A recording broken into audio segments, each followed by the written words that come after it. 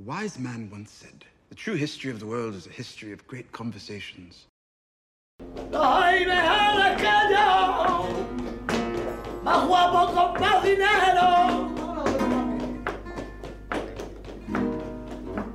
Como te quiero yo, no lo busques que no he ido.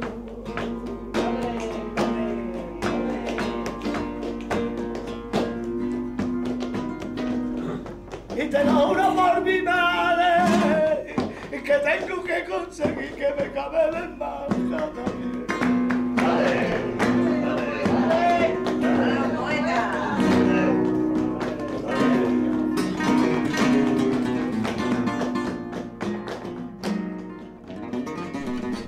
Matthias Thiele, um hier einfach mal ganz frech von seiner Webseite abzulesen, arbeitet als freier Dozent und Workshopleiter in den Bereichen entwicklungspädagogische und heilpädagogische Psychologie sowie im Bereich der Gesundheitspsychologie. Quellen seiner Arbeit sind darüber hinaus kulturübergreifende Konzepte der menschlichen Psyche, etwa aus dem Yoga und dem Buddhismus, antike und europäische Philosophie, die Erforschung und Anwendung alternativer Psychotechniken, Kunst und Musik. Seine psychologischen und kulturellen Studien flossen in die Publikationen Tarot und die Kunst der Selbsterkenntnis und Das stolze Licht, was 2014 erschienen ist. Zwei, wie ich finde, ganz hervorragende und super interessante Bücher. Der Matthias hat einen ganz besonderen Zugang zu der Welt und ich hoffe, euch diesen Zugang ein bisschen näher bringen zu können, indem wir ein bisschen über unsere Gesellschaft sprechen, auch aus politischer Hinsicht vor allen Dingen, aber im Kontext von Mythen.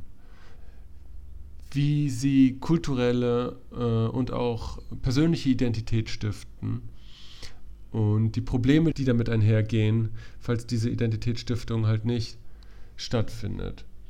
Wir gleiten im Grunde im Verlauf der 90 Minuten dieses Gesprächs so durch allerhand Themen, vollkommen assoziativ, meandernd, so ein bisschen rhizomatisch durch die Themen hindurch. Ich finde das eigentlich immer ganz schön, weil das Lücken offen lässt und weil man da in gewisser Hinsicht den Zuhörer auch animieren kann, eben diese Lücken auch selbst zu füllen. So, ich will auch nun gar nicht so lange schwätzen. Ich wünsche euch ganz viel Spaß bei dieser Episode von Lateral Conversations, bei dem, was der Matthias zu sagen hat. Mein Name ist Thomas Mark. Ich wünsche euch alles Gute und wir hören uns das nächste Mal wieder. Super. Grüß dich, Tom. Okay. Grüß dich. Habe ich dich endlich in der Leitung? Ja, hallo Tom, ich grüße dich. Super, super. Ich freue mich ganz toll, dass du mit mir diesen Podcast machst. Ich habe da lange drauf gewartet. Mhm. Sehr, sehr gerne, ja. So, für unsere, ich fange einfach direkt an, dass wir loslegen für die Zuhörer, nur um kurz zu sagen, wer du bist. Du lebst in Leipzig, du bist Psychologe, Buchautor und begeisterter Sita-Spieler, wie ich neulich das Glück hatte zu sehen. Ja, okay.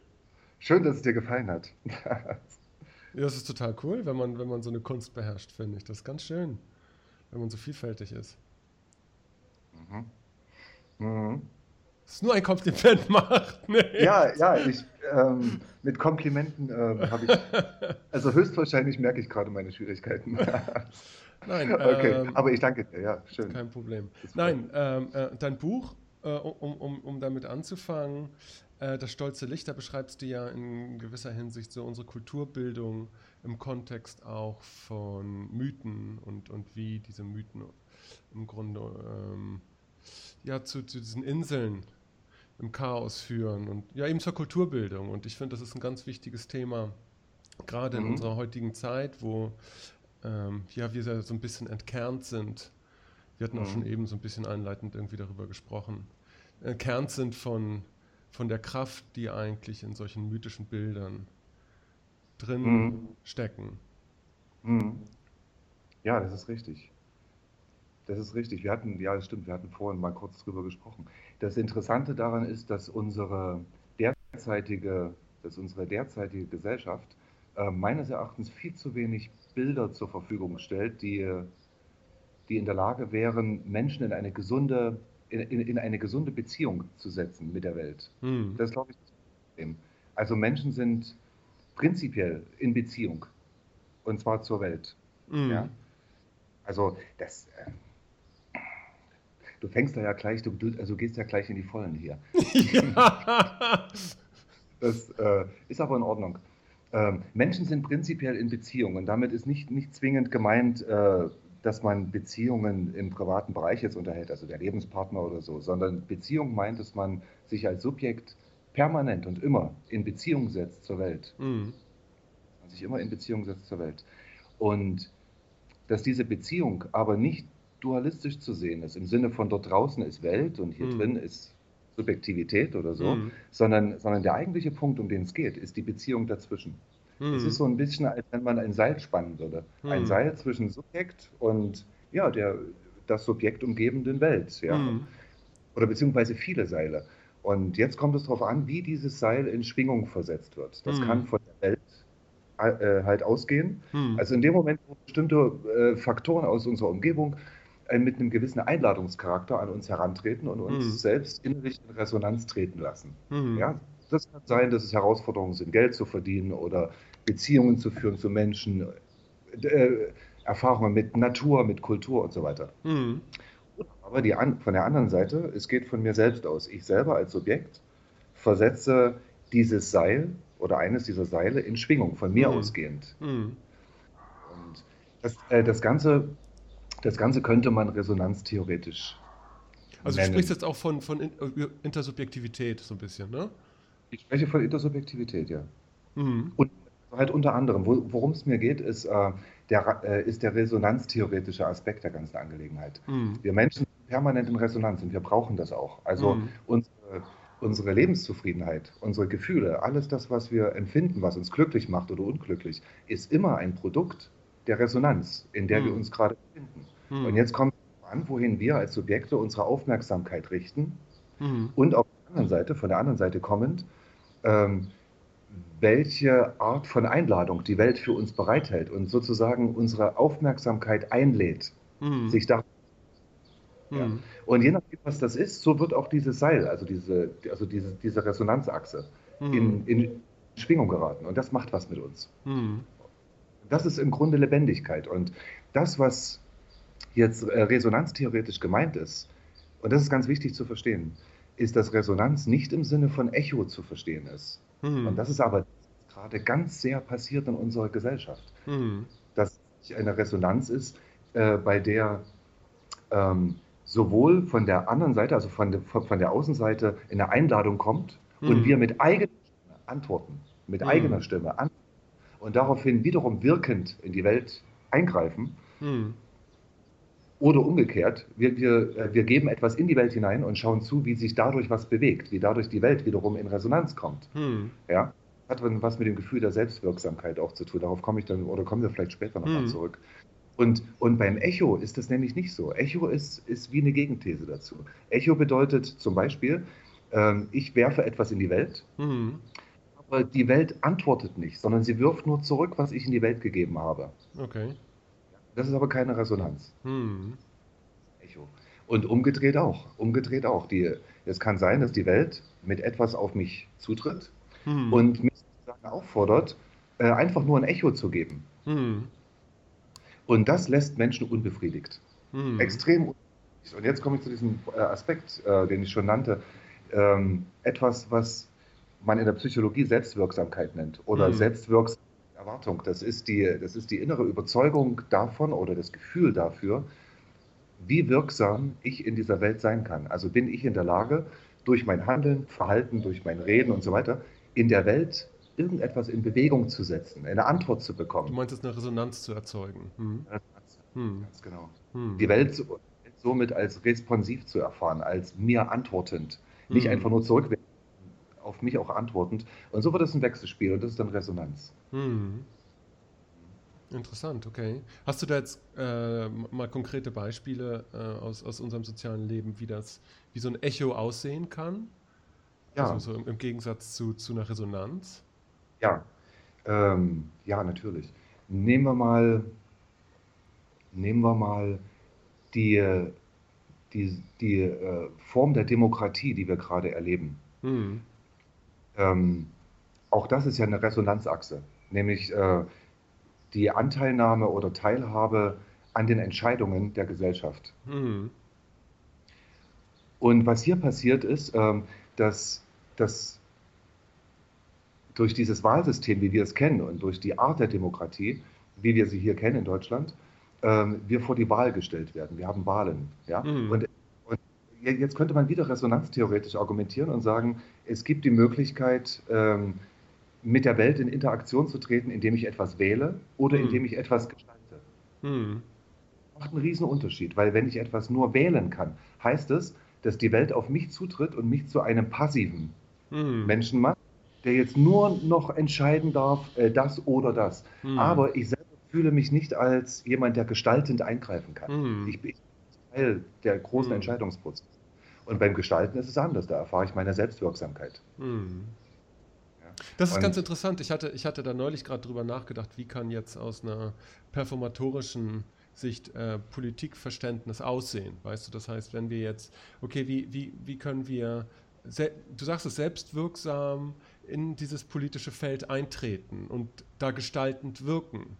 Weißt du, so das ist so, wie können wir aus dem, wie wir normalerweise Politik verstehen, wir als Rezipienten, teilweise wir als Opfer einer politischen Klasse, wie können wir aus diesem Zusammenhang raustreten und verantwortlich politische Kommunikation gestalten. Und das geht ja in die Richtung, die du da ansprichst. Ja, unbedingt. Also das Erste, was ich darauf zu antworten hätte, wäre, dass jeder für sich persönlich reflektieren muss, inwiefern er bereit ist, sich in einer Opferhaltung zu befinden.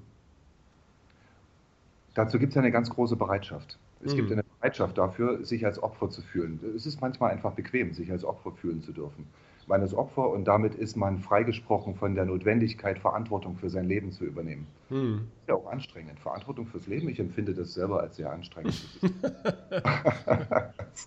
Ja, genau. Also die Reflexion dessen, inwiefern gibt es in mir die Disposition dafür, mich selber als Opfer zu fühlen. Und da muss man raus. Also sich aus der Opferhaltung befreien. Und das ist ein langer Prozess. Das ist ein Prozess, der sehr viel mit Selbstreflexion und Selbstarbeit zu tun hat. Das wäre der erste Schritt. Und dann politisch gesehen würde das dann bedeuten, oder gesellschaftlich, politisch ist ein ungünstiges Wort dafür erstmal, gesellschaftlich gesehen würde es bedeuten, dass Menschen, die in der Lage sind, ihre Opferrolle versus ihre aktive Rolle zu reflektieren, würden nicht mehr dann von Opfer sprechen, sondern sie würden differenzieren können in, wo darf ich passiv sein, wo ist es sinnvoll, passiv zu sein und wo darf ich aktiv sein und wo ist es vor allen Dingen auch notwendig, aktiv zu sein. So, und dann kann man wählen und auch bewusst wählen. Dann ist man mündig, durchaus im Sinne von Immanuel Kant. Ne? Also man ist dann der mündige Mensch und nur als der mündige Mensch kann man auch ein Teil von großen Entscheidungsprozessen in einer Gesellschaft sein. Und das würde dann natürlich auch das Gesellschaftssystem verändern. Das Wahlsystem, wie es jetzt existiert, oder das demokratische, zentralistische System, würde sich dann notgedrungen längerfristig schon ein bisschen aufweichen und es würden deutlich mehr basisdemokratische Strukturen entstehen, zwangsläufig. Also vielleicht sogar in Richtung Selbstverwaltungen in kommuneähnlichen, kleineren Organisationsformen oder so. Das ist jetzt schwer zu sagen. Also ich finde das, was der Luhmann dazu sagt, das finde ich auch immer wieder ganz spannend, weil er unterscheidet ja gewissermaßen die Gesellschaft als Menge aller Kommunikation und die Subsysteme als gewissermaßen als Arten von Kommunikation, die wir führen können. So, das heißt, nach seiner Fasson ist das immer dann, wenn wir politisch argumentieren oder über politische Themen sprechen, dann sind wir per Definition schon Teil des politischen Systems, so ganz, ganz grob gesprochen. So, und dann gibt es dann natürlich irgendwie weiß eine Differenzierung zwischen denen da oben und uns hier unten. und den Arten und Weisen, wie diese Macht auch über Gewalt letztendlich dann umgesetzt wird. Ja. So, und also den Ansatz fand ich schon mal irgendwie gar nicht schlecht, ganz grundsätzlich. Ja, ja, Luhmann, okay, Systemtheorie. Das, ich bin ein klein wenig skeptisch, was die Systemtheorie betrifft. Ich halte die für sehr, sehr effektiv im praktischen Kontext. Also zum Beispiel in Psychotherapien, gerade wenn es um Familien geht oder Beziehungen und so weiter. Und auch um Organisationsformen und so weiter. Aber als weltanschauliches Modell taugt sie nichts, die Systemtheorie, weil sie meines Erachtens von einem erkenntnistheoretischen Trugschluss ausgeht. Nämlich, dass wir atomistische Einzelteile sind, die erst durch die Kommunikation in Ganzheiten imstande sind zu bilden. Und ich denke, dass genau da in diesem Ansatz der Irrtum liegt. Wir sind von Anfang an Teil eines umfassenderen Ganzen.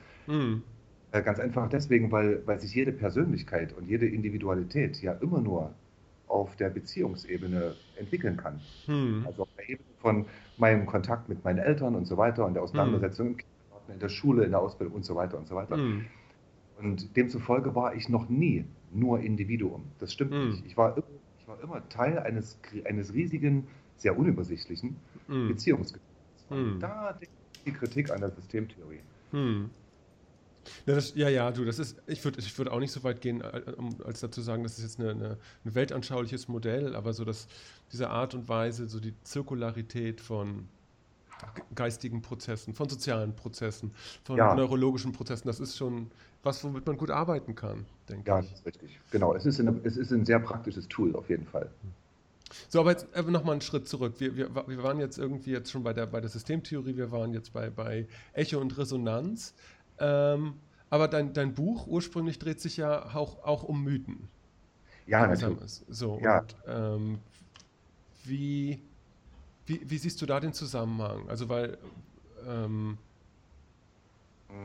es gibt, ich weiß nicht, ich hatte das auch schon erwähnt, es gibt beispielsweise diesen Graham Hancock, diesen Autor und Philosophen, und der schreibt halt ganz klar, dass wir diesen operational konkreten Zustand, Bewusstseinszustand in unserem Bewusstsein unserer Kultur favorisieren letztendlich.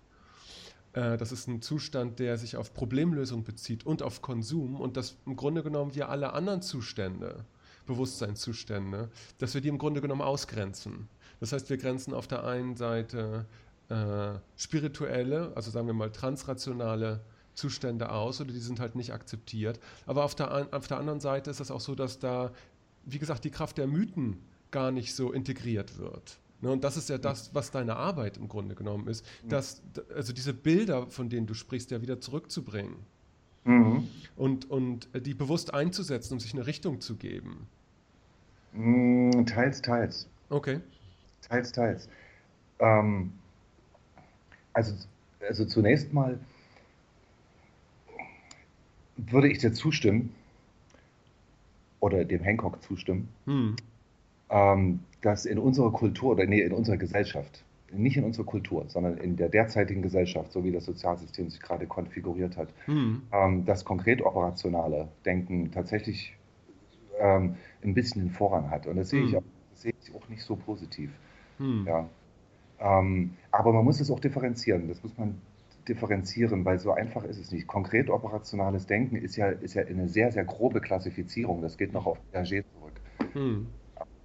Es ist eine Form des Denkens oder des Welterkennens, die zu einem gewissen Teil bereits rational ist, aber zu einem wesentlich größeren Teil sich auf konkrete Wahrnehmungen und auf begriffliches Denken bezieht. Und demzufolge, und der Name konkret. Es geht darum, konkrete Weltbezüge zu erfahren und die auch konkret zu verarbeiten und konkret auf die zu reagieren. Also und eben nicht abstrakt, nicht formalisiert. Ja. Und wenn man das Formalisierte, also das Abstraktionsvermögen, wenn man das ausspart, kann man schnell natürlich auf den Konsum reinfallen, weil ich habe irgendein Bedürfnis und das fühle ich nur so diffus, ja, Und jetzt gibt es diesen bildhaften Einladungscharakter, gerade hier in Leipzig in der Innenstadt. Es hat da noch so ein neuer Konsumtempel aufgemacht mit riesen Schaufenstern. Das ist ja alles so ein Einladungscharakter. Der spricht mich an, der schreit mich förmlich an, visuell, und sagt, hier, kauf mich und deine Probleme sind gelöst und du bist glücklich. Und hier, schau die schöne Jacke und die schönen neuen Schuhe und so, die sind auch ganz billig und so. Und dann gehe ich da rein und kaufe das und habe erstmal so einen kurzen Kick. Und das ist konkret. Das ist sehr konkret. Und erst wenn ich abstrakter denken kann, also eine Form von, ich sag mal, psychischer Selbstreflexion in mir also etablieren kann ich vielleicht verstehen, dass meine Bedürfnislage eine ganz andere ist und dass es um diese blöde Jacke überhaupt nicht ging und um diese Schuhe. Die schon gar nicht. Aber lass uns jetzt nicht über Schuhe reden, obwohl ich gerne über Schuhe spreche. Aber genau, Schuhe. Genau. Und das ist aber nur eine Facette. Eine andere Facette des konkreten Denkens ist nämlich eigentlich positiver und die fehlt aber ein bisschen. Und zwar hat es mit konkretem Denken eben auch zu tun, dass das Bildmaterial, das wir zur Verfügung haben, durchaus in uns etwas ansprechen kann und wir in Resonanz treten können damit. Aber jetzt kommt es drauf an. Sehen wir zum Beispiel irgendeine Jacke in so einem Schaufenster in der Innenstadt oder sehen wir bei einer Wanderung durch die Wälder der Bayerischen Alpen oder so in einem kleinen Schrein eine wunderschöne Holzstatue der Madonna mit einem Christuskind. Ja? Das ist auch ein Bild. Das ist auch ein Bild und der Mechanismus ist genau der gleiche. Dieses Bild nehmen wir wahr und wir treten in irgendeine Form von Resonanz. Wir machen eine Resonanzachse auf. So. Und das macht den großen Unterschied. Und je mehr die sinnlosen Bilder, wie zum Beispiel die Schaufenster, unsere Aufmerksamkeit fordern, desto weniger ist unsere Aufmerksamkeit bei anderen Bildern, die andere Resonanzachsen aufmachen könnten. Okay. Ja. Mal als Beispiel, weil das hat was mit dem mythischen Denken zu tun. Also nehmen wir mal dieses Madonnenbild oder diese schöne Holzstatue in Kochel am See übrigens, eine wunderschöne Holzskulptur, eine Madonna. Und die Madonna trägt das Christuskind im Arm und das Christuskind trägt eine Weltkugel. Und wenn man sich davor setzt und sich in dieses Bild versenkt, sieht man sich irgendwie als ein nicht sichtbares, mikroskopisch kleines Staubkörnchen auf dieser Weltkugel. Und diese Weltkugel wird aber gehalten von diesem Kind, von diesem Jesus Christus. Und dieses Kind, dieser Jesus Christus wiederum, wird gehalten und beschützt von der Madonna. Und mit einem mythischen Bewusstsein muss man das nicht jetzt psychologisch ausdeuten. Es reicht völlig, das zu sehen und einfach nur ein Gefühl zu bekommen von Urvertrauen. Ich bin aufgehoben in dieser Welt. Das gibt mir eine Kraft in dieser Welt. Das meinst du mit Resonanz in dem Fall? Ne? Du trittst in Resonanz mit einem Bild, mit einem Mythos. Ja, ja, ganz genau. Ganz genau. Und jetzt kann man das natürlich auch formalisieren. Das ist überhaupt kein Problem und würde der mythischen Kraft auch nichts nehmen. Also die Kraft des formal-operationalen Denkens, also des rational-abstrakten Denkens, muss nicht eingesetzt werden, wie das Richard Dawkins tut mit seinem Evolutionismus oder mit seinem reduktionistischen Biologismus. Man muss das nicht einsetzen, um das mythische Denken kaputt zu machen, sondern man kann das auch einsetzen, um es zu transformieren oder zu transzendieren. Und eine Transzendenz würde jetzt bedeuten, ich übertrage dieses mythische Bild in eine rationale Sprache, zum Beispiel die psychologische, und erkenne in dem Bild der Maria das Grundprinzip des Urvertrauens. Und Urvertrauen ist eine Größe, die in der Psychologie eine sehr große Rolle spielt. Basic Trust, so ist der Originalbegriff von Erik Erikson gewesen. Das spielt eine sehr große Rolle. Und insofern, wenn man die Ratio jetzt so einsetzt, ist es keine Gegenthese zum mythischen Bewusstsein, überhaupt nicht. Ja. Und das ist meines Erachtens ein gesunder oder, wenn man so will, integrierender Zugang. Verschiedene Bewusstsein. Genau, was ich da anschließen kann, es gab da neulich Platon. Platon beschreibt im Grunde ja genommen, wie Demokratien auch ablaufen, weißt du, schon auf eine sehr sachliche Art teilweise. Und was er beschreibt, hat ja im Grunde genommen ganz große Auswirkungen oder Konsequenzen dafür, wie wir heute Demokratie beobachten. Er beschreibt Kreisläufe.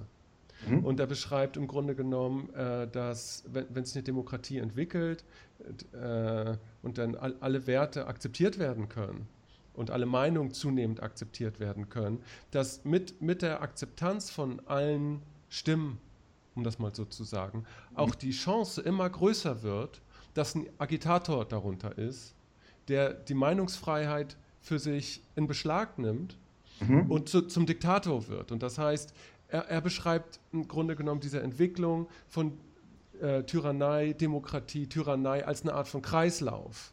Das ist ja ganz wichtig, wenn wir unsere Kultur heute betrachten. Betrachten wir jetzt, was in Amerika passiert mit dem Donald Trump, betrachten wir das, was mit der AfD passiert hier in Deutschland. Das sind einerseits sachliche Beschreibungen, aber da hängen auch trotzdem diese kraftvollen mythischen Urbilder dran, nämlich die von der ewigen Wiederkehr zum Beispiel. Na, wo das im Grunde genommen zusammengehört, wo wir im Grunde sagen können, ja, das sind Entwicklungen, gerade weil alle Meinungen erlaubt sind, kann so jemand wie Trump überhaupt erst auftauchen. Ja? Aber das öffnet natürlich Tür und Tor für Agitatoren. Ne? Und dieses Wechselspiel zwischen Rationalität und Mythos, das finde ich, das wird da in diesem Beispiel ganz deutlich. Weil das wird gespeist von mythischen Bildern. Verstehst du, worauf ich hinaus will? Ja, ich kann es mir denken. Teils. Also ich versuche jetzt gerade noch den Zusammenhang zu den Mythen herzustellen. Also Donald Trump jetzt mit einem Mythos in Verbindung zu bringen, fällt mir Nein, ich meinte schwer. der Mythos der ewigen Wiederkehr. Weißt du, dass wir uns in Kreisläufen bewegen. Das ist ja, es ist ja ein Narrativ, wenn du so willst. Es ist ja ein Mythos. Das ist ja ein Schema, was wir auf die Welt legen, um uns das irgendwie besser zu erklären. Ja. Aber das kann uns, da hängt ja eine große Kraft drin, steckt ja eine große Kraft drin, damit wir das verstehen können, in welcher Zeit wir uns jetzt überhaupt bewegen, wie so Phänomene wie AfD und Trump überhaupt stattfinden können. Ja, also zu dem, was du jetzt sagst, mit der ewigen Wiederkehr. Es gibt im Grunde genommen die Möglichkeit, Weltbilder, man kann Weltbilder nach ganz verschiedenen Kriterien einordnen und eines davon wäre als Möglichkeit, Weltbilder danach einzuteilen, ob sie zyklisch sind, also Zeit als Zyklen oder wie du sagst, kreisförmige Bewegungen zu verstehen, oder in Form einer Linearität. Ja. Und die westliche Kultur neigt dazu, zumindest seit einigen 100 Jahren, also Geschichte oder überhaupt den Zeitverlauf linear zu sehen und nicht zyklisch. Und vermutlich hat das begonnen, aber der Gedanke ist nicht von mir, der ist von Peter Sloterdijk. Vermutlich hat dieser Trend begonnen mit dem Auftauchen von Jesus Christus oder mit der christlichen Theologie. Denn Christus war der erste Religionsgründer oder die erste mythische Gestalt, die man auf dem Zeitstrahl historisch verortet hat. Und zwar relativ präzise. Es begann dann eine Zeitrechnung. Ne? Wir haben ja heute noch diese Zeitrechnung. Ja, klar. So. Und damit beginnt eine Linearität, die eine Wiederkehr ausschließt, also die den zyklischen Charakter ausschließt. Und in dieser Linearität bewegen wir uns. Und ich denke, dass auch da ein sehr großes Problem besteht. Denn wer dieser linearen Art, die Welt zu sehen, verfällt, wird zwangsläufig in Kategorien von Fortschritt, Rückschritt und so weiter denken müssen. Ja. Es ist schwierig, sich zurückzulehnen. Evolutionäre Leitbilder, Evolutionismus, genau. Ganz genau, richtig. Es ist schwierig, sich zurückzulehnen und sich mal zu entspannen, wenn man linear denkt.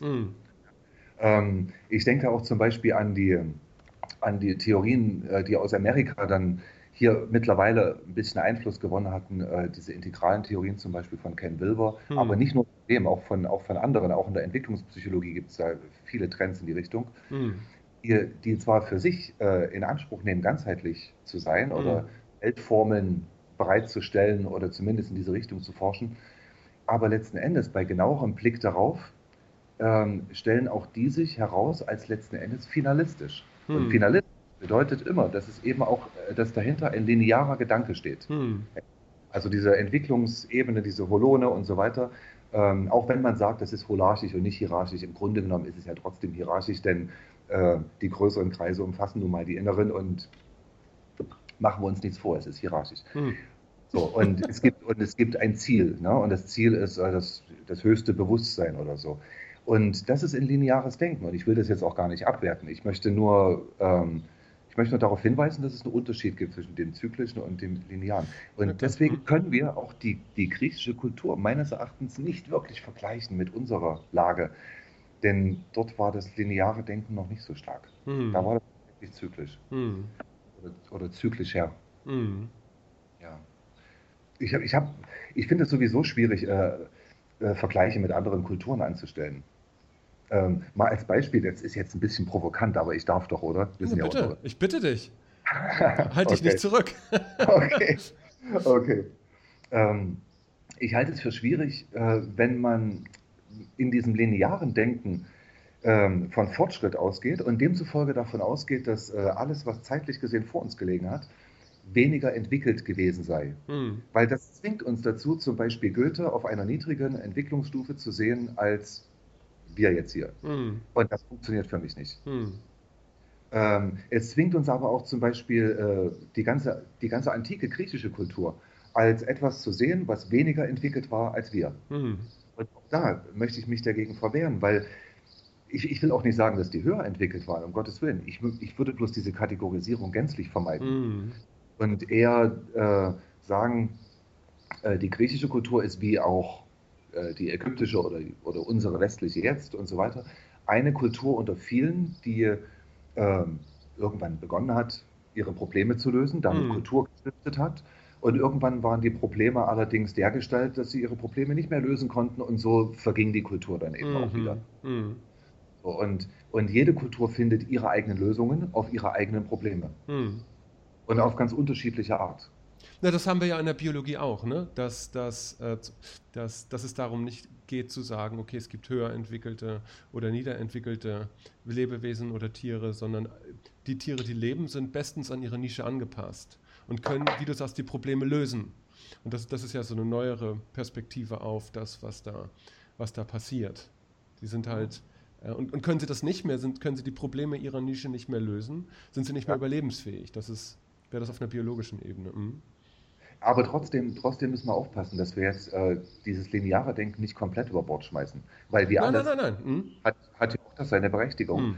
Weil wir können das Argument, zum Beispiel von Ken Wilber oder anderen also finalistisch denkenden Leuten, ja nicht von der Hand weisen, dass es durchaus komplexere Strukturen gibt und weniger komplexe Strukturen gibt. Also ein Pantoffeltierchen ist weniger komplex strukturiert als zum Beispiel ein Pferd oder ein Mensch. Und das kann man nicht von der Hand. Ja, das ist eine höhere Form von Komplexität. Nee, aber wir haben ja über Bewertung geredet, ne? Im Sinne von, was ist jetzt weiter. Ja, richtig, genau. Ja, genau, die Bewertung, die würde ich weglassen, ja.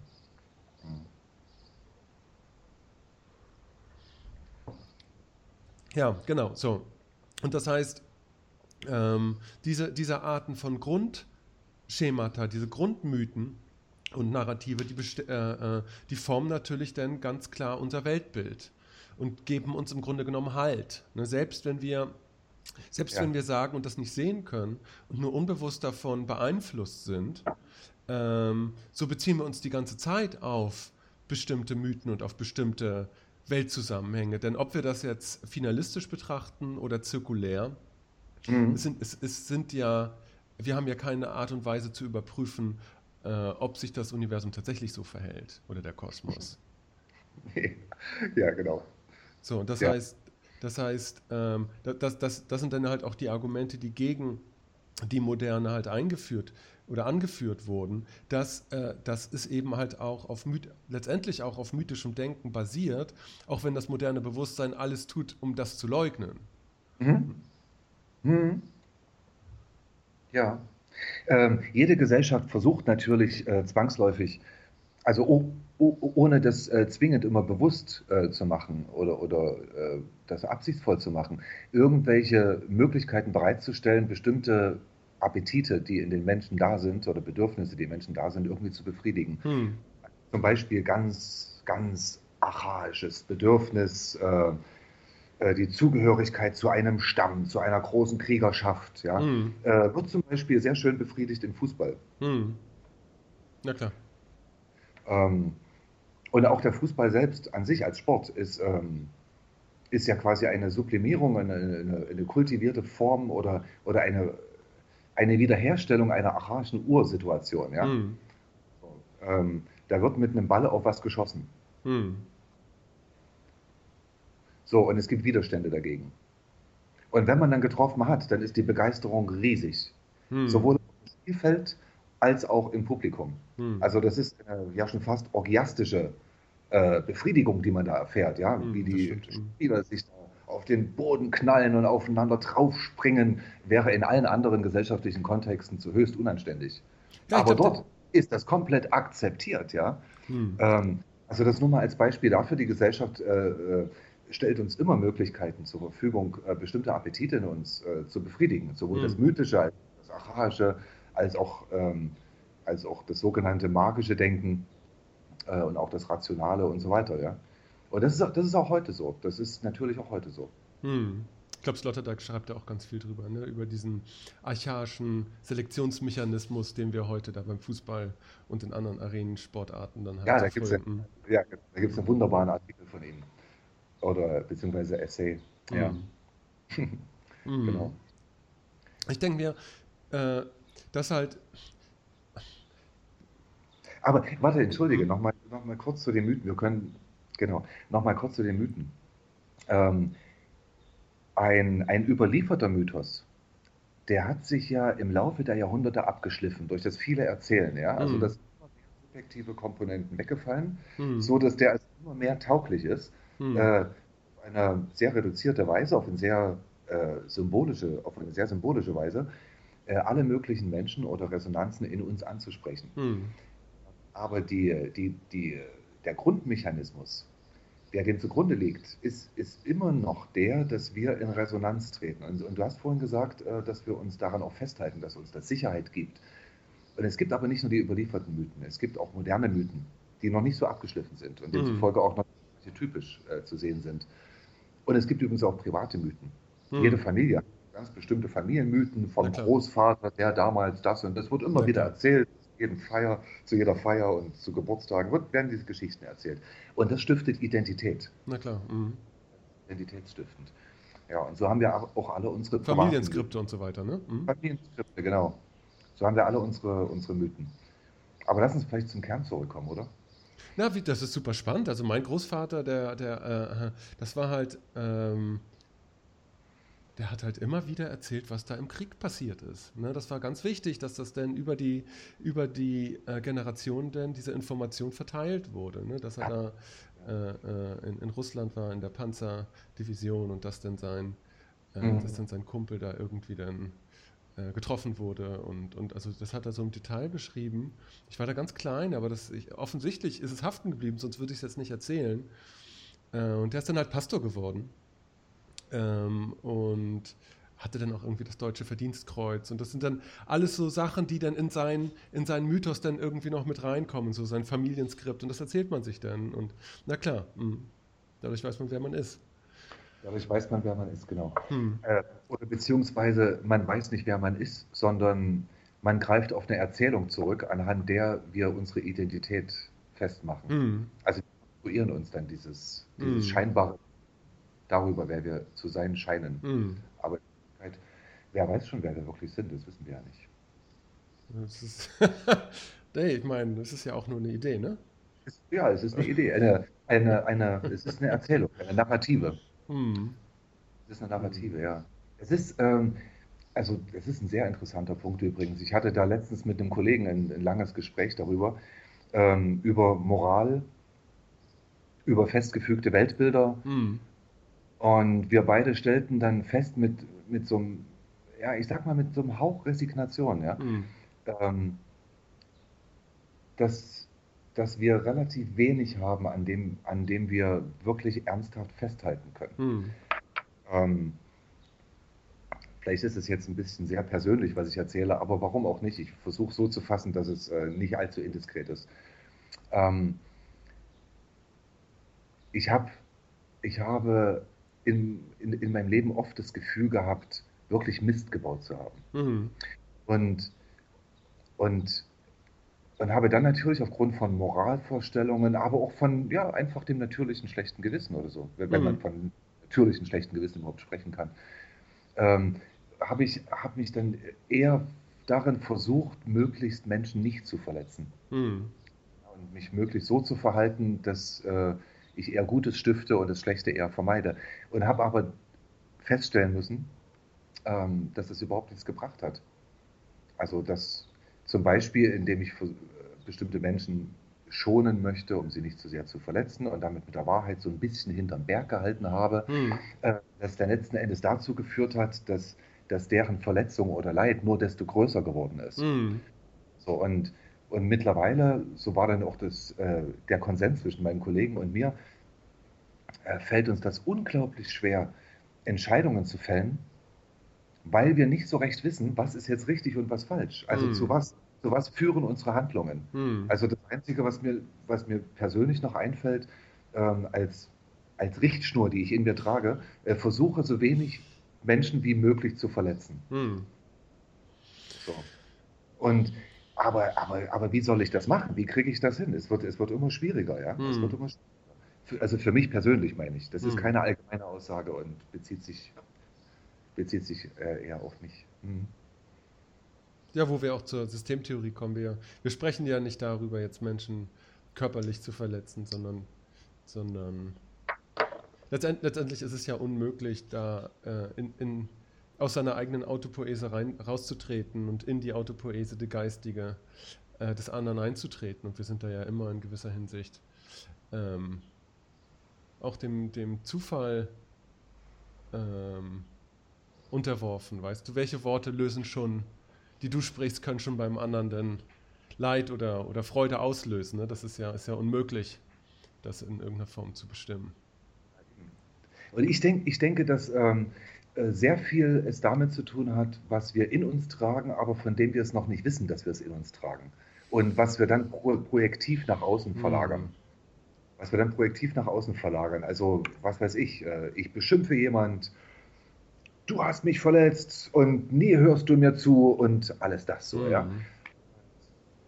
Da gibt es eine schöne Technik, also man kann dieses Phänomen der Projektion natürlich auch für sich nutzen als Technik, indem man, also wenn man das Glück hat und man hat zum Beispiel einen Partner oder einen Hm. Freundeskreis, wo man da auf offene Ohren trifft, ja, Hm. da kann man ein Spiel machen zur Selbsterkenntnis, indem man sagt, okay, pass auf, beschimpf mich, ja, und Hm. lass dich voll gehen, lass dich total gehen, halt dich überhaupt nicht zurück, Na klar. ja. So. Und wir merken uns das, was du konkret als Inhalt mir vorwirfst, und danach probieren wir das umgedreht, indem derjenige das Gleiche nochmal sagt, aber nicht Hm. in der Du-Form, sondern in der Ich-Form. Ja? Okay. Also, nie hörst du mir zu. Und dann in dem zweiten Schritt wäre das, nie höre ich dir zu. Hm.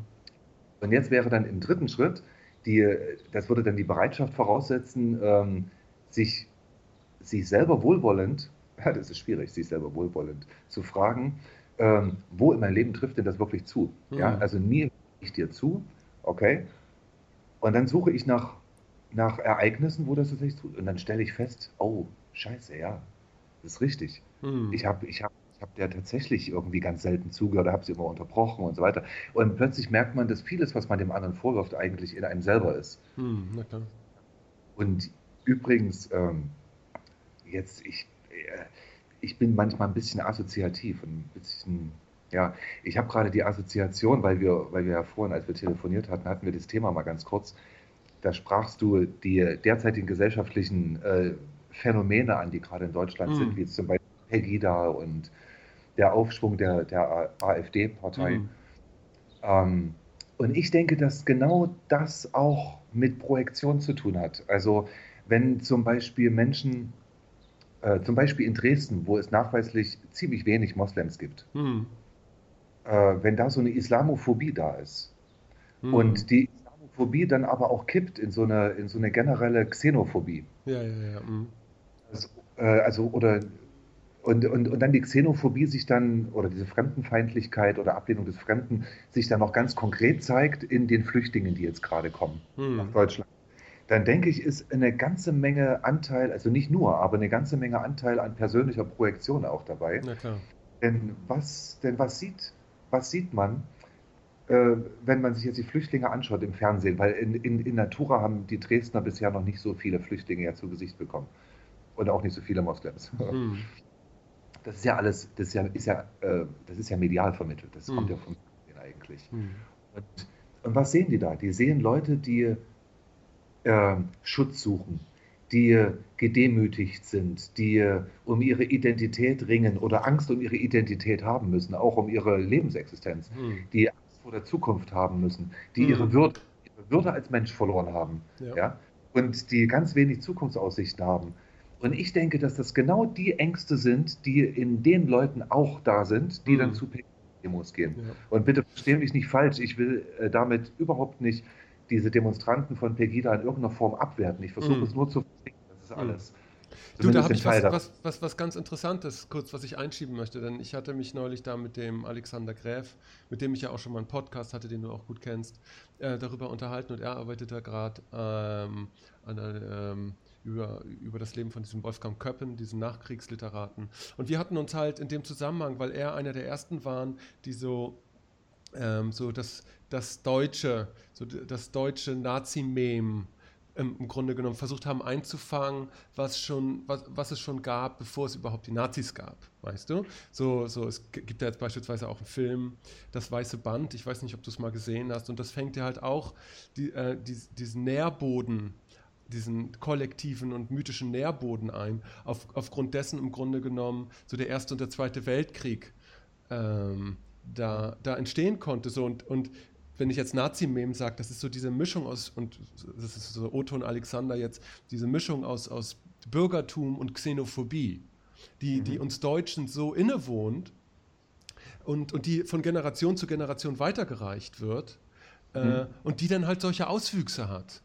Weißt du, es findet dann Auswuchs in den 40er Jahren, aber dann halt auch jetzt wieder in Pegida, weil wir uns selbst nicht kennen. Weil wir die Meme, um das mal jetzt in diesem Modell zu benutzen, weil wir uns dessen gar nicht so bewusst sind. Ne? Und das ist schon interessant, finde ich. Also, so, und wenn ich da jetzt auch assoziativ noch was anschließen kann, was du gesagt hast, weil jetzt auf einer persönlichen Ebene, das ist ein Thema, was mich halt auch so umtreibt, dass in dem Alter, in dem ich mich befinde oder in dem möglicherweise wir uns befinden, ich weiß gar nicht genau, welchen Mythos ich selbst lebe. Ja. So, es gibt da so ein schönes Zitat von David Bowie, und das geht ungefähr so, das ist so schade, dass man erst im hohen Alter lernt, auf eine Art und Weise zu leben, wie man es eigentlich hätte das ganze Leben leben sollen. Weil man irgendwie herausgefunden ist, wer man ist. Weißt du, so auch da, welches Skript, welchen Mythos, was ist so das Kernthema? Ja, Und solange man das nicht weiß, projiziert man das dann natürlich auf andere Menschen, weißt du, um sich abzugrenzen und so um den Bogen zu schließen zu dem, was du sagtest. Ja, ein schöner Gedanke. Ein sehr schöner Gedanke. Ich finde es übrigens auch skandalös, dass der gestorben ist. Ja. Einer der letzten wirklich großen. Na gut, was du sagst, ist das spricht mich gerade sehr an, weil mir geht es ganz genauso wie dir, die auf der Suche nicht nur nach Identität, sondern nach einer Richtschnur, nach einer weltanschaulichen Direktive, nach einem Mythos, nach dem man lebt. Und ich glaube, dass mein so starkes Interesse an Mythen und an fremden Kulturen deswegen, weil es da so viele interessante Mythen zu entdecken gibt, also die in einer anderen Sprache, in einer anderen Bildsprache verfasst sind, dass da mein Interesse auch herrührt. Und dass ich versuche irgendwie zu verstehen, welchen Mythos ich eigentlich lebe, und das jetzt seit mittlerweile fast 25 Jahren. Und was mir immer wieder rätselhaft ist. Und ich bin zum Beispiel fündig geworden, oder zumindest hat es mich sehr angesprochen, der Gedanke bei den alten Griechen, eher ein philosophischer Gedanke, der sich auf deren Mythen bezieht, dass das Leben nicht in erster Linie zu gestalten ist. Also im Sinne von, ich erfinde mich, und ich baue mich so zurecht, wie so ein Architekt. Mhm. Also dieses, wie man heute sagen würde, verwirkliche dich selbst, aber sei dabei möglichst authentisch und echt, was ja Mhm. im Widerspruch nicht ist. Ich kann mich ja nicht verwirklichen, wenn ich davon ausgehen muss, dass ich ja gleichzeitig ja jetzt schon authentisch sein muss. Dann bräuchte ich mich ja nicht mehr verwirklichen, dann wäre ich ja schon wirklich. Das ist also ein Paradoxon, das uns natürlich weltanschaulich sehr unter Druck setzt. Mhm. Das ist ja gar nicht zu erfüllen, ja. Mhm. So, und die alten Griechen sahen das ein bisschen anders. Die sagten, sich selber oder sein Schicksal gestalten kann man gar nicht, man kann es nur erfahren. Und der Unterschied zwischen dem Heros und dem gewöhnlichen Menschen ist einfach nur der Heros hat den Arsch in der Hose, sein Schicksal auch zu erfahren. Der bricht auf. Mhm. Der bricht auf, um sein Schicksal zu erfahren. Herakles zum Beispiel, der Mhm. an dem Scheideweg sich dann für die Tugend entscheidet und dann diese ganzen Aufgaben zu erfüllen hat. Mhm. Oder die Ödipus-Sage oder die Perseus-Sage und so weiter. Das sind alles Heroen, also Helden, auch jetzt in der modernen psychologischen Deutung als Helden im Sinne von, die scheuen sich nicht, ihr Schicksal anzunehmen. Mhm. So, und das Schicksal liegt im Dunkeln. Und je jünger man ist, desto mehr liegt es im Dunkeln, weil ja ein Großteil noch vor einem liegt. Ja, ja. Deswegen, ja, und die Wege, die wir gehen, die können wir nur erfahren, ja, im buchstäblichen Sinne erfahren. Ne? In dem Wort liegt drin. Mit jedem Schritt, den wir tun, ähm, erfahren wir unseren Weg. Wir können nicht jetzt sagen, das ist mein Weg und er wird in 10 Jahren dann dort und dort sein. Das ist völlig unmöglich. Sondern nur mit jedem Schritt, den wir tun, fügen wir unserem Weg einen Schritt hinzu und können sagen, okay, das ist also mein Weg und können immer wieder nur staunend dastehen. Wir können nur staunen. Immer in einer psychischen Haltung des Staunens, wie ein Kind. Ja, ja, genau. Und dieses das Schicksal erfahren, ja, das hat mir sehr viel gegeben und hat mir ein bisschen Seelenruhe gegeben. Ja, muss ich nur zugeben. um das kurz als Fußnote einzuschieben, was halt da das so gravierend und so schwierig macht, ist aus meiner Erfahrung nach die Tatsache, also ich fühle mich so, als hätte ich so viel dekonstruiert, weißt du, Ja. so an Modellen und ich bin da die ganze Zeit in dieser Dunkelheit, weil ich weiß, das sind nur Modelle. Egal, was ich von mir selbst weiß, egal, so, aber was kann man dann noch wollen? Was kann man dann noch wissen? Was kann man dann noch tun? Und dieses im Ungewissen sein und dann dieses Wunder erfahren, wenn man wenn man eine Entscheidung trifft, was ein bisschen Licht dann in die Lichtung bringt, wie du das so schön sagst, in das Dunkel bringt. Das ist dann wirklich ein magischer Moment, weil man da mehr über sich selbst lernt und das, was da halt ursprünglich denn sich manifestiert. Aber so dieser Moment, was kann man wollen, wenn man alles dekonstruiert hat? Weißt du? Es gab eine Zeit, da habe ich an das integrale Modell fest geglaubt. Ja, selber schuld. Ja.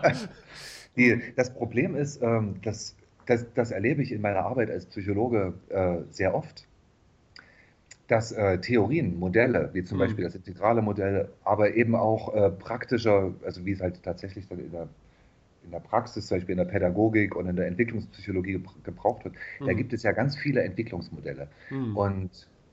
Oder auch in der Psychotherapie, das psychoanalytische Modell und das verhaltenstheoretische Modell und so weiter.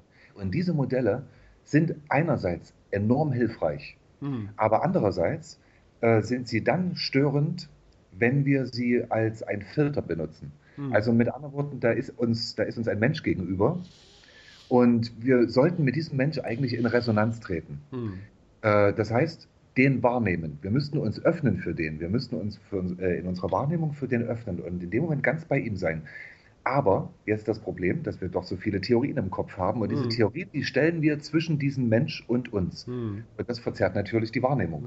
Und so sind wir überhaupt nicht bei den Menschen dran. Ja? Also die Kindergärtner oder Lehrer sind nicht bei den Kindern dran, sondern sie nehmen die Kinder durch die Brille dieses Vorwissens wahr.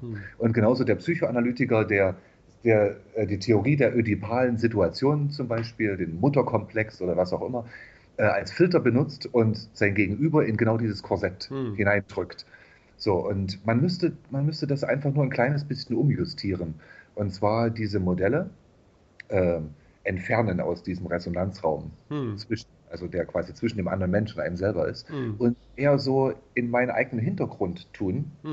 Den in dem Moment erstmal vergessen, wenn ich mit dem Menschen zu tun habe. Und dann, wenn ich mit dem in Interaktion war, dann kann ich diese Modelle natürlich und auch sehr hilfreich und sehr effektiv, die sind dann sehr effektiv, benutzen, um das Beobachtete auch einzuordnen. Ja.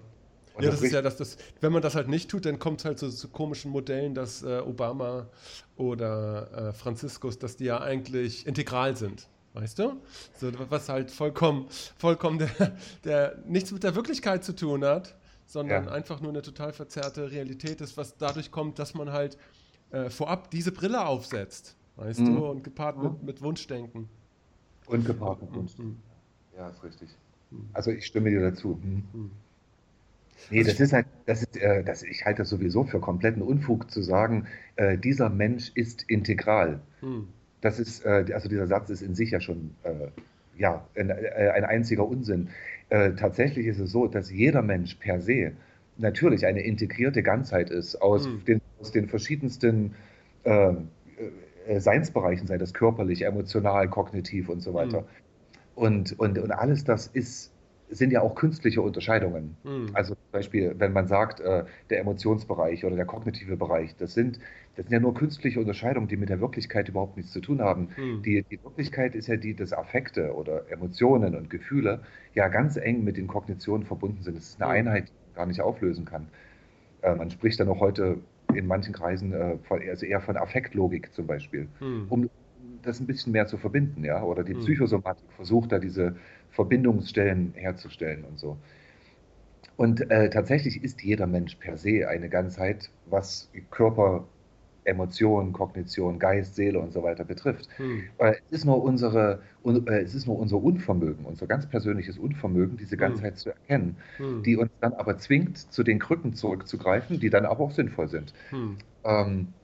Eben diese Einordnungshilfen zu benutzen. Gut, wir gucken eben jetzt erstmal nur nach dem Körper oder nur nach den Emotionen oder so, aber wir dürfen nie vergessen, das sind nur künstliche Hilfestellungen, die wir brauchen, weil wir ansonsten blind für das Größere sind. Ja. Und ich denke, am sinnvollsten ist, weil du sagst, was kann man noch wollen, ja, wenn man alles dekonstruiert hat oder so vieles dekonstruiert hat. Ich glaube nicht, dass es schlimm ist, Theorien zu dekonstruieren, sondern Theorien sind Theorien. Die haben mit der Wirklichkeit nichts zu tun. Das sind nur Erklärungsmodelle. Und das, was man wollen kann, denke ich, auch wenn man das Theoretische dekonstruiert hat, ist die reine Erfahrung. Die unmittelbare Erfahrung, jetzt bin ich jetzt und jetzt ist dieser Mensch da und mit diesem Mensch bin ich bereit, in Resonanz zu treten. Und ich kenne das von mir so gut. Ja? Ich lebe so oft in der Vergangenheit. Buddhistisch gesprochen, ich hafte an, ich neige zur Anhaftung, gerade in der Liebe, wo ich so schwer loslassen kann, ja. So, und dann lebe ich ganz in der Vergangenheit und dann laufe ich dann so abends durch die Straßen mit gesenktem Blick und denke an die verflossene Liebste und bin aber in dem Moment blind für die Gegenwart. Na klar. Wo vielleicht, um das jetzt mal bei diesem Gleichnis zu bleiben, wo vielleicht eine wunderschöne Frau, die mit mir vielleicht auf einer Schwingungsebene sein könnte, an mir vorbeiläuft und ich kriege sie gar nicht mit. Ja? Na klar. So, und in dem Moment lasse ich mich nicht auf die Gegenwart ein, auf die unmittelbare Erfahrung. Und ich habe da ehrlich gesagt auch noch nicht so die Lösung gefunden, wie ich das hinkriege. Weil man, das ist ja auf der einen Seite, es ist ein zweischneidiges Schwert, weil du bist ja da in dem Moment in einem anderen Mythos, in einem anderen Skript drin, weißt du, und das gibt ja auch Halt. Ne? Also so, es gibt ja auch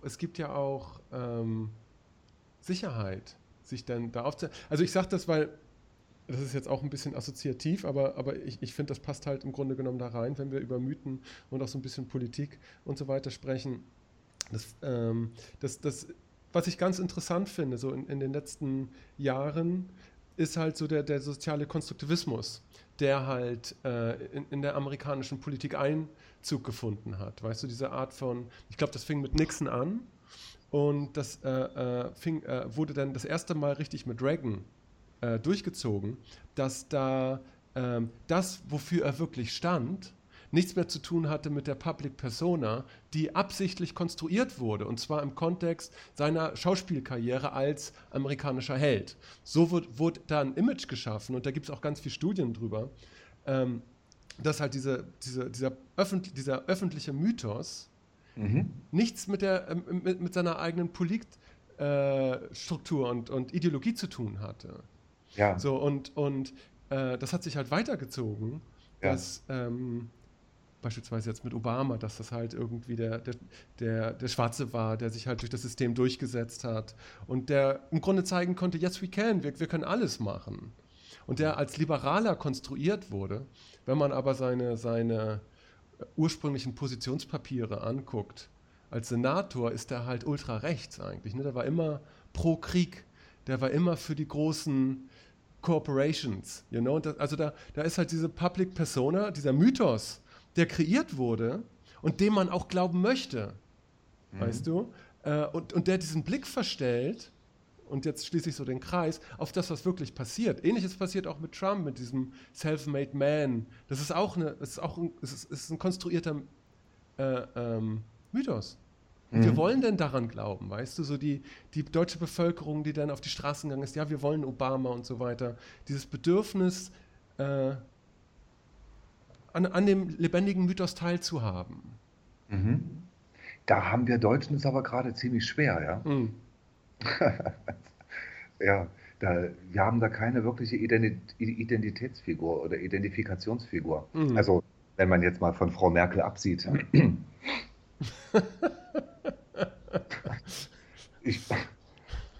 Ja, Sie zieht sich ja immer schön aus der Affäre.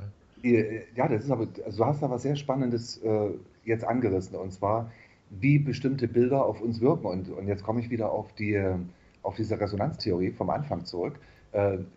In dem Moment ist zum Beispiel Frau Merkel für uns Deutsche in unserer Wahrnehmung eine Einladung, mit genau diesem Bild, was sie verkörpert, in Resonanz zu treten.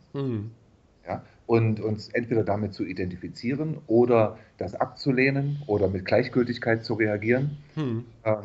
Und genauso ist es auch bei Obama oder genauso ist es auch bei Donald Trump.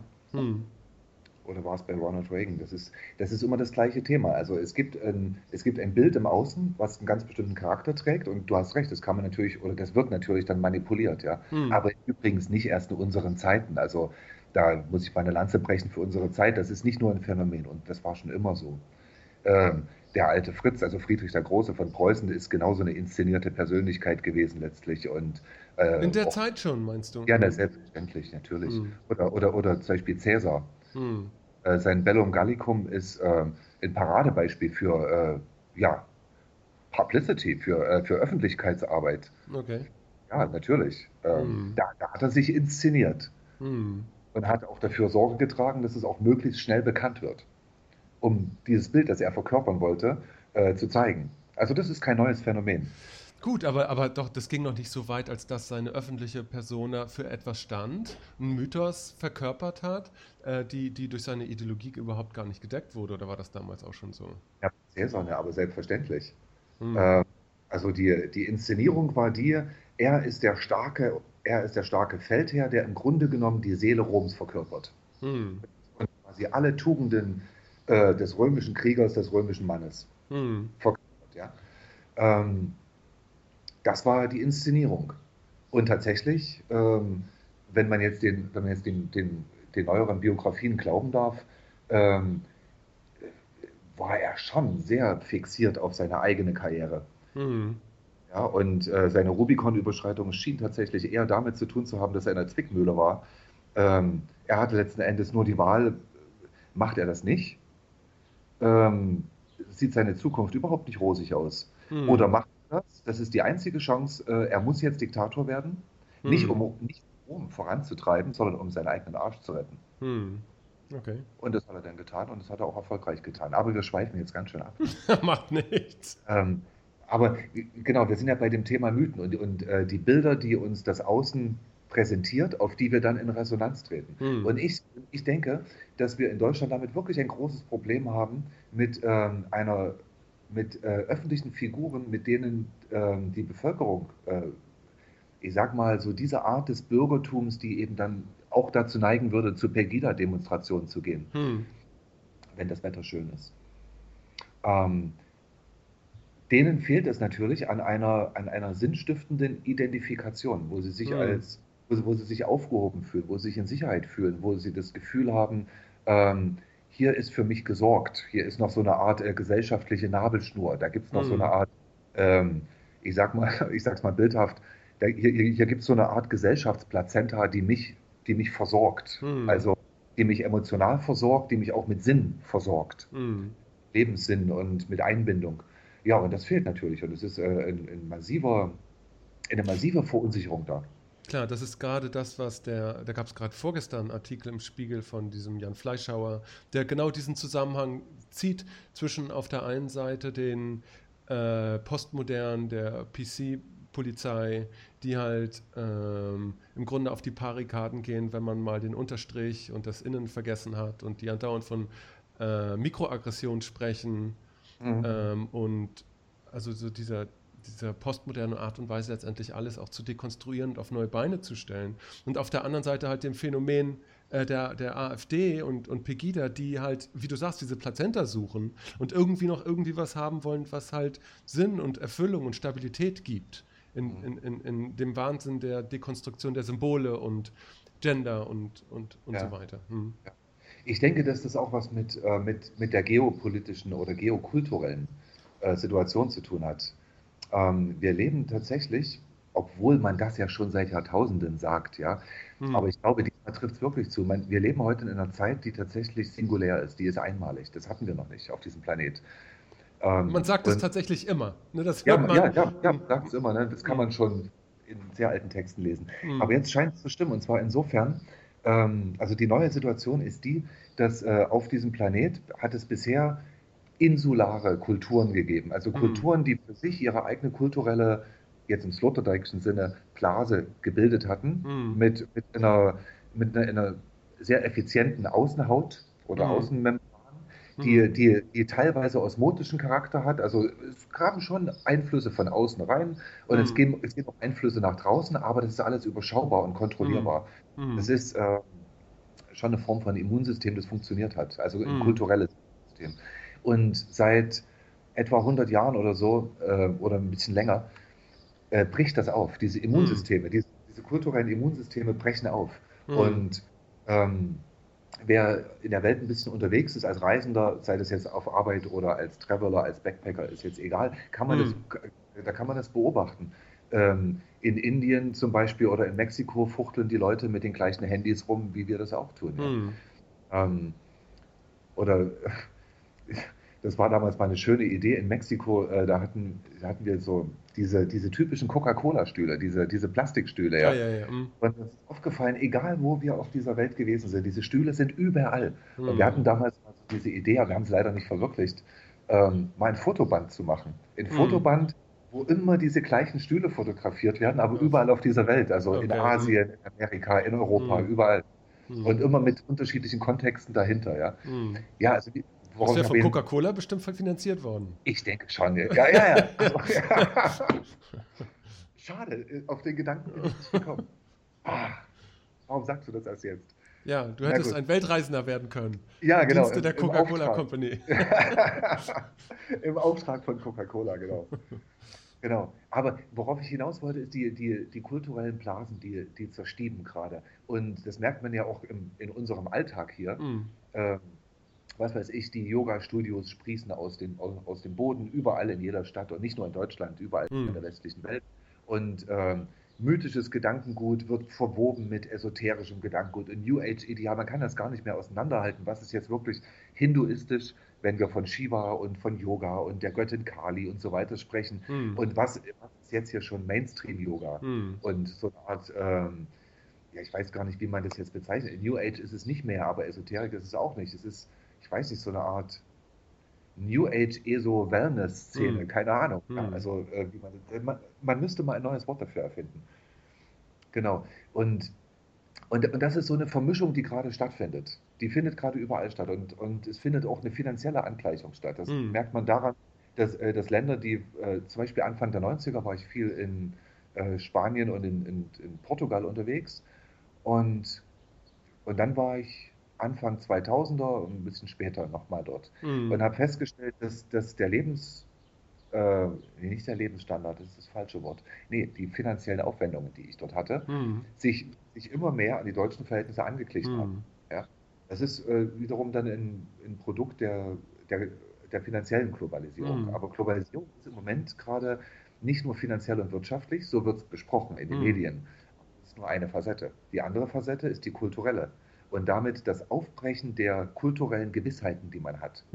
Deswegen gehen auch überall auf dieser Welt, überall, nicht nur in Europa, auch zum Beispiel in Indien oder in Amerika, die Leute für den Konservativismus auf die Straße. Der Fundamentalismus, gerade im islamischen Bereich, aber auch im hinduistischen, ist immer mehr auf dem Vormarsch. Ist immer mehr auf dem Vormarsch. Ja? Und man versucht hier instinktiv zu verteidigen, was man in Gefahr wähnt, nämlich die alten überlieferten Gewissheiten, das alte hinduistische System, das Kastensystem, die Religion und so weiter. Und bei uns geht das genauso. Ja? Die ganzen bürgerlichen Ideale, die ja teilweise noch aus Kaisers Zeiten kommen, die wir immer noch im ländlichen Bereich, Kleinstädten und so haben wir das ja immer noch sehr. Viele Leute spüren das instinktiv, dass das in Gefahr ist. Na klar. Und versuchen gegen diese Gefahr was zu unternehmen. Sie versuchen sich zu wehren. Und so entsteht so eine also Konservativismus. Also nicht so ein gemäßigter Konservativismus, den ich übrigens für sehr sinnvoll halte, weil man muss nicht alles über Bord schmeißen, nur wenn es alt ist, sondern im Gegenteil, man kann durchaus schauen, was bewahrenswert ist. Aber hier wird das extrem. Hier wird das extrem. Und damit auch kämpferisch und aggressiv. Na klar. Ja? Und immer wenn etwas extrem wird, wenn man in Angst gerät, wenn man so eine Art psychischen Stress empfindet, werden natürlich auch kognitive Regulationsebenen runtergeschaltet auf einfachere Gedanken, auf einfachere Weltsichten. Und dann ist man schwupps von einem zum Beispiel relativistischen Weltbild wieder zurück in so ein absolutistisches, nur die christlichen Werte gelten oder nur die islamischen Werte gelten und nur die sind richtig und das ist die Wahrheit und so weiter. Und das ist im Grunde genommen eigentlich nur eine Schutzfunktion. Eine Schutzfunktion, die das Sicherheitsbedürfnis in uns aufrechterhalten soll. Na klar. Ja, aber auf einer total grundsätzlichen, also fast schon Instinktebene, ne? Also weil ich bin ja hier in Spanien, im Grunde genommen aus eben diesen Gründen, weil das ist eine Kultur, die 1000 Jahre zurückgeht und nicht gebrochen war durch 30-jährigen Krieg, durch Ersten, Zweiten Weltkrieg, die so als Kultur ja schon sehr, sehr, sehr lange besteht und das fühlt man. Weißt du, das ist so, was an Deutschland an tiefer Kultur fehlt, merkt man, wenn man diesen Zusammenhang mal verlässt. Weißt du, so, also das ist wirklich auf einer Instinktebene. Das ist ein ganz witziges Phänomen eigentlich. So, und also ich betrachte ja Deutschland mittlerweile als Klein-Amerika. Weißt du, die haben sich ja überlegt, wie die aus Deutschland nach dem Zweiten Weltkrieg dann ein gutes Wirtschaftsunternehmen machen können. So, und in gewisser Hinsicht, wenn ich das aus meiner Biografie hinzufügen darf, auch eine gewisse Klein-Sowjetunion. Ja, genau. Ja, genau. Ich wohne ja in Leipzig und ich kenne Leipzig seit meiner Kindheit. Und es ist verblüffend, wie die Unterschiede in der Mentalität tatsächlich immer noch zwischen Westdeutschen und Ostdeutschen zu beobachten ist. Es ist ein unerwartetes Phänomen. Wir hatten ja vorhin am Telefon mal kurz gesprochen über das Interesse an Politik. Ja. Und ich erstmal sagte, ich bin nicht so sehr politisch. Und das hat bei mir den Hintergrund und bei vielen anderen Leuten meiner Generation und in meinem Umfeld auch. In der Endzeit der DDR war ich so circa 16, 17 Jahre. Und wo so, sagen wir mal, so ein gewisses politisches oder gesellschaftliches Interesse auch entsteht und so. Und ich habe die DDR gehasst. Also diese Begrenzung, dass ich nicht reisen konnte und so. Ich war im Sommer 1989, wo die Wende überhaupt noch nicht absehbar war, in Ungarn gewesen bei Freunden, die dann mit dem Fahrrad nach Jugoslawien und weiter nach Griechenland gefahren sind. Und ich konnte ja nicht. Ne? Also der eiserne Vorhang hätte mich sofort erkannt und ich wäre durch das Netz nicht durchgekommen. Und musste wieder zurück. Und ich hab dieses System, diese Rigidität und diese Unfreiheit, ich habe die gehasst. Und dann kam diese Wendezeit, Oktober, November. Und das war mal ganz kurz eine Zeit, wo sehr viele politische Ideale, die theoretisch in der DDR vermittelt worden sind, nämlich der freie, mündige Arbeiter, der Hand in Hand mit dem Bauern und mit dem Intellektuellen an der gemeinschaftlichen Gesellschaft arbeitet. Ja? So, auch das Ideal vom schachspielenden Arbeiter. So, ne? Der Mittagspause zwischen seiner Fließbandarbeit mit dem benachbarten Arzt eine Runde Schach spielt. Ne? Das war, da gab es ja ein Bild von Heisig zum Beispiel, ganz berühmt. Ja. Und dieses Ideal wirkt ja trotzdem nach, durch damals noch 10 Jahre Unterricht, wo das ja einem so indoktriniert wurde. Das wirkt natürlich nach. Und in dem Moment, in dieser Wendezeit, ich weiß das noch, da war ich in so einem Café und da saßen hinter so einem Vorhang tatsächlich Arbeiter.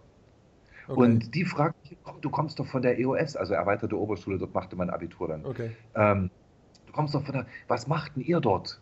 Ihr habt doch bestimmt auch was geplant und so, ne? Und die haben mich akzeptiert. Also mich als Jungspund, mich als Abiturient und das ist ja ganz selten in der Geschichte, dass es mal solche Zeiten gibt. Und dann allerdings, und dann das, was man erstmal wollte, dieses Ideal von, lass uns schauen, was wir jetzt, wo wir diese Führungsriege da irgendwie beseitigen konnten, was ja eigentlich die Illusion war, aber damals glaubte man noch, was kann man jetzt machen? Lass uns hier dieses großartige Experiment angehen. Ja? Dieses Land hier mit 15 Millionen Einwohnern, wir haben jetzt alle Möglichkeiten offen. Lass uns das. Dann gab es diese runden Tische und wie kann man dieses Land jetzt neu gestalten?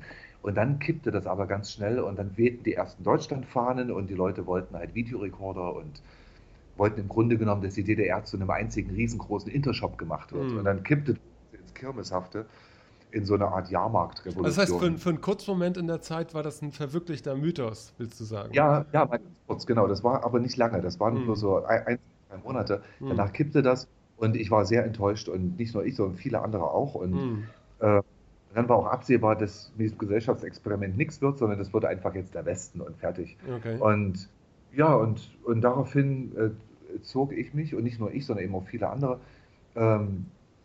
zurück, also mit einer gewissen Resignation, was das Politische betrifft. Und man suchte sich dann andere Aufgabenfelder. Also andere Leute haben sich dann ums Geld gekümmert, um ihre wirtschaftlichen Verhältnisse, haben den Kapitalismus angenommen. Andere Leute, wie ich zum Beispiel, sind dann erstmal auf Reisen gegangen und haben sich die Welt angeschaut und sind dann eher in die psychonautische Richtung dann gegangen. So, die Innenschau, die Außenschau gesucht. Ja. Und daher kam, also bis heute eigentlich, würde ich mich selber als unpolitisch bezeichnen und ich sehe das auch ein bisschen kritisch, muss ich sagen.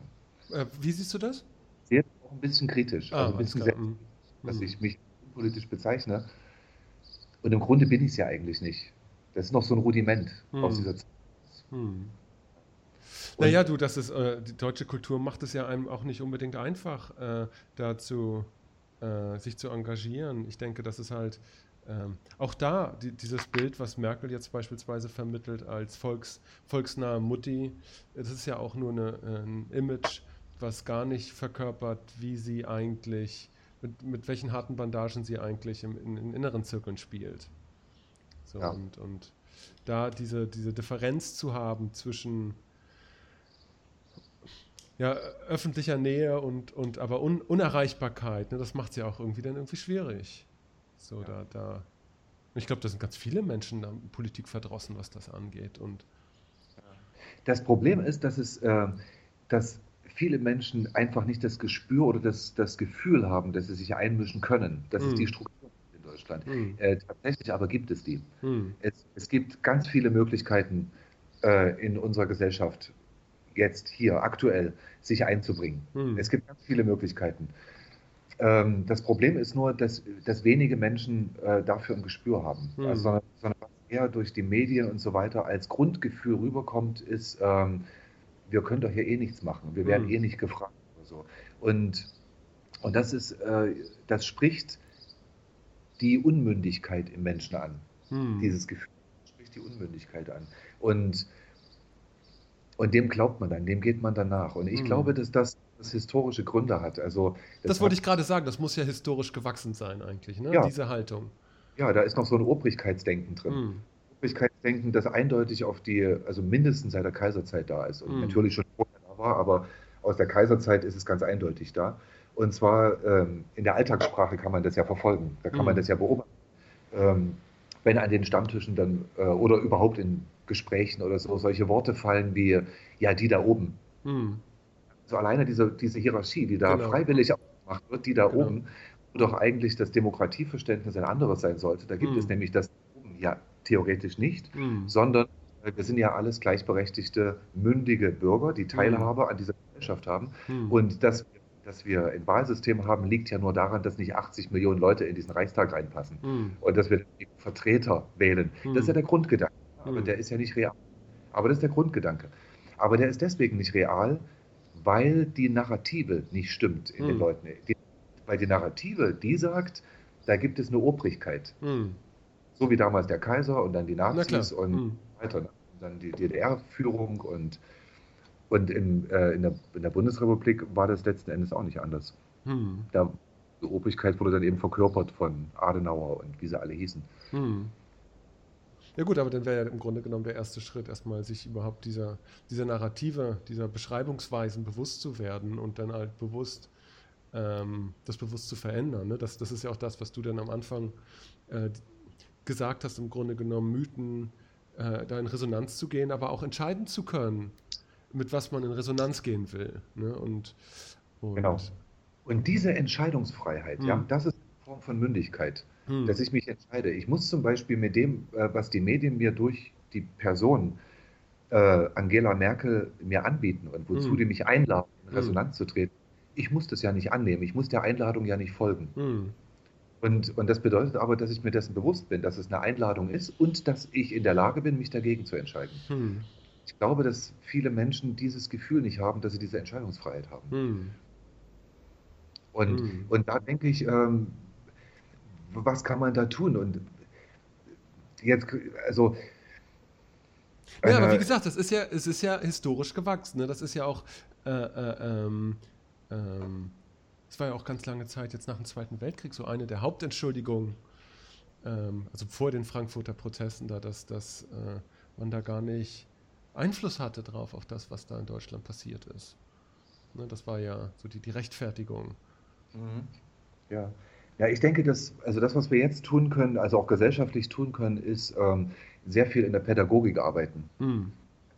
Weil in der Pädagogik, in der Kindheit und Jugend und frühes Erwachsenenalter werden ja genau diese Narrativen, von denen du sprichst, ja weitervermittelt. Und in dem Schulsystem, egal welche Inhalte die Lehrer versuchen zu vermitteln, steckt aber alleine dem System inhärent ja immer noch diese alte Narrative von Obrigkeit und so weiter drin. Also der Lehrer ist die Obrigkeit und seine Mittel, die Schüler zu dirigieren, sind im Grunde genommen fast ausschließlich durch Sanktionen. Nämlich, ja, und zum Beispiel eine 1 motiviert, aber alle anderen Zensuren vielleicht nicht mehr. Das heißt also, dass nur ein kleiner Prozentsatz von Schülern motiviert wird und die anderen nicht. Und das Ganze erzeugt natürlich dieses Abhängigkeitsgefühl, dass es also eine Obrigkeit gibt und jemand, der da drunter steht und das bin ich und so. Und so wird man dann sozialisiert. Und ich denke, dass sehr viel in der Pädagogik gemacht werden muss. Na klar. Also es geht in den Kindergärten los, geht über die Schulen bis hin zu Ausbildungsstellen, bis hin dann natürlich zu Universitäten. Na klar. Ja. Also es ist ja auch, wie gesagt, auch das, was Luhmann sagt, ne? dass das politische System deshalb funktioniert, weil die Legislative mit Gewalt letztendlich umgesetzt werden kann. Das heißt, wendest du dich gegen gewisse gesetzliche Entscheidungen, kann der Staat Macht verwenden, auch letztendlich auch körperliche Gewalt, durch die Reduktion von Arbeitslosengeld und was auch immer, um bestimmte Verhaltensweisen zu erzwingen. So, und das muss halt geändert werden. Ja, richtig. Und es geht natürlich dann einher auch mit der Sprachregelung. Also welche Sprache benutzt man, welche Worte benutzt man? Ja, also zum Beispiel der Begriff des Hartz-IV-Empfängers.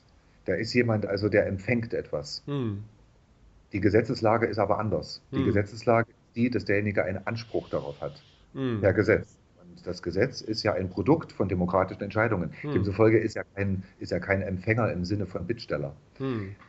Das sind aber so Sprachregelungen. Und das stimmt. ich weiß nicht, es ist jetzt, glaube ich, nicht mehr so aktuell und nicht mehr so bekannt, aber Viktor Klemperer, manchen Leuten sagt das noch was, hatte damals ein Buch geschrieben, LTI, über die Sprache des Dritten Reichs und hat versucht, da zu analysieren, wie alleine die Sprache, die man benutzt, die Menschen beeinflusst. Und ich denke, das Phänomen haben wir ja auch. Und das wäre auch ein Ansatz, dass man Sprache sich anschaut. Welche Worte benutzen wir für welche Sachverhalte?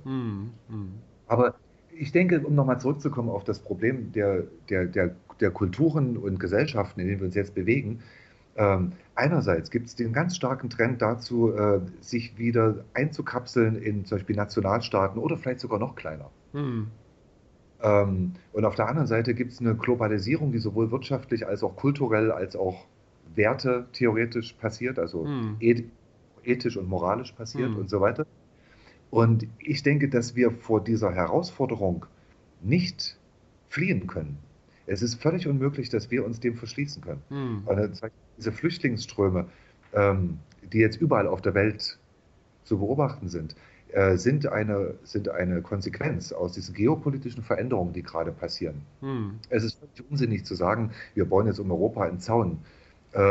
Die Bewegungen, die auf diesem Planet jetzt gerade passieren, sei das jetzt aus Syrien hierher, aus welchen Gründen auch immer, ja, oder in Afrika und so weiter, das sind alles sehr große zusammenhängende Prozesse.